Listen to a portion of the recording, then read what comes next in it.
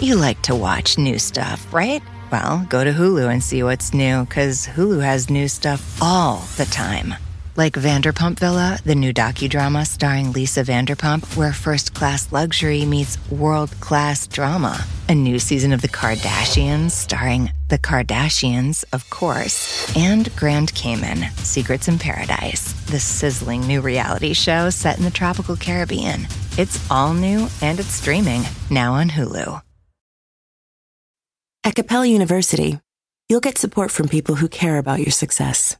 From before you enroll to after you graduate, pursue your goals knowing help is available when you need it. Imagine your future differently at capella.edu.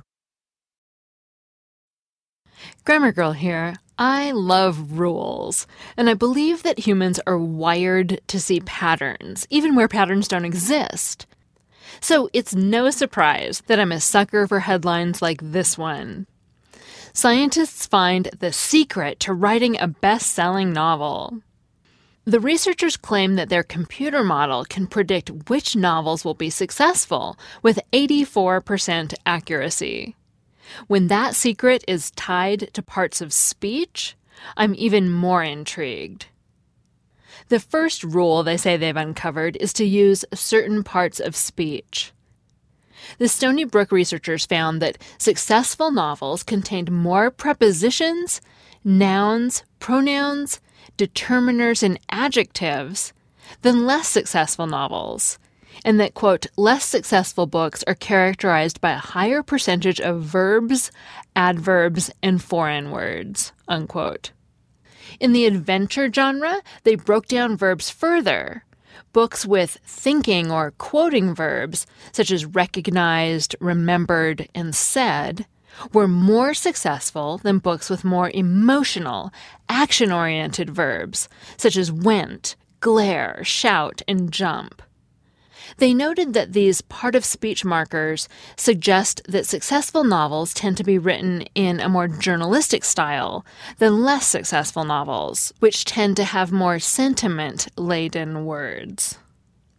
An author and writing teacher I like named David Farland wrote about the study and noted that books with lots of nouns and adjectives could be spending more time developing the setting, something he recommends that authors do to transport their readers into the book. The second rule the study would suggest is use complex sentence structures. By looking at clauses instead of individual words, the researchers found that novels with a lot of complex sentences and inverted sentences were more successful than novels that relied on simpler sentences.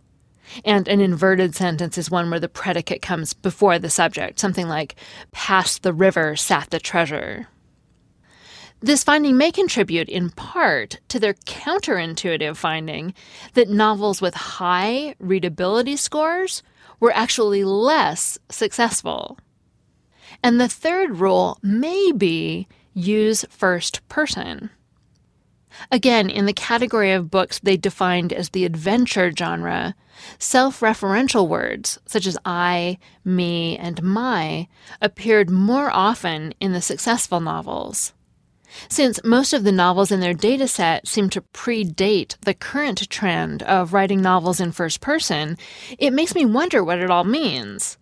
Were early authors who wrote in first person more likely to be successful and nobody noticed it before?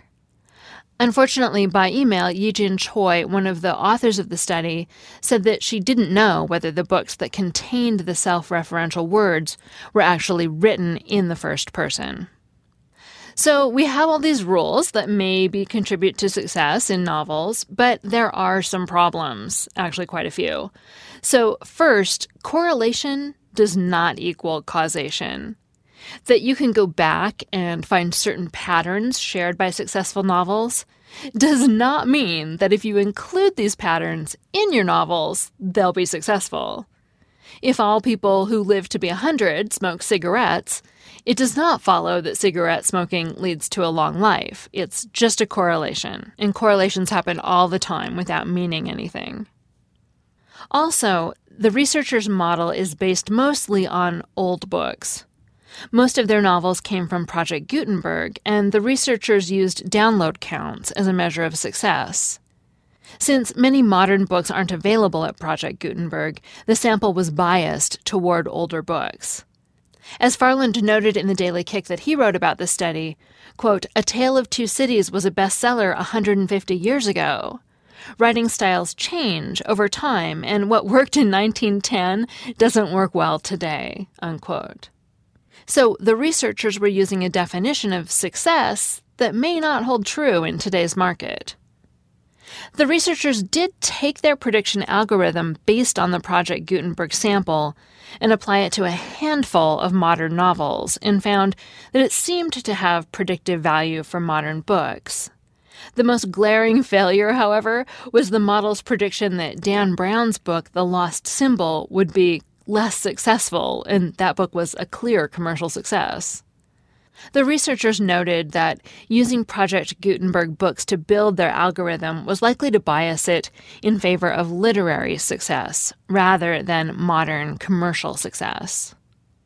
Another problem is that some of these rules are not universal. I couldn't tease out the specifics from the paper, but the authors noted that, quote, "Some elements of successful styles are genre-dependent, while others are more universal," unquote. Again, by email, Choi said that they didn't have a good understanding of why some genres were different, which is why they didn't discuss it in the article, beyond saying that there were differences. And they hope to do more research on it in the future with a bigger set of books. Finally, other things will matter too. As Farland noted in his blog post, there's a lot more to a successful novel than word choice and sentence structure. Emotions the book evokes, resonance it has with past works, and social trends, just to name a few. So studies like this are always interesting, and there's no harm in using the findings as a check for your own work. Am I relying too heavily on simple sentences? Am I overdoing the adverbs? And so on. But you certainly wouldn't want to load up your novel with inverted sentences such as "past the river sat the treasure" just because this study found a correlation with those kind of sentences in success.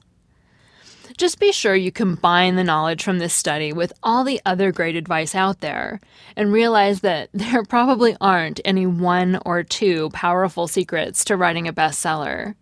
It's still a combination of skill, practice, hard work, and most of all, luck.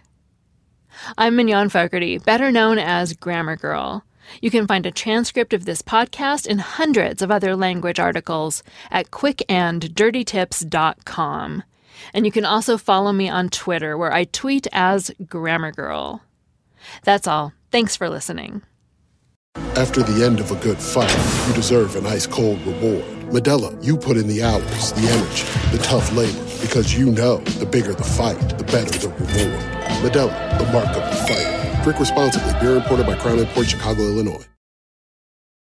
At Capella University, you'll get support from people who care about your success.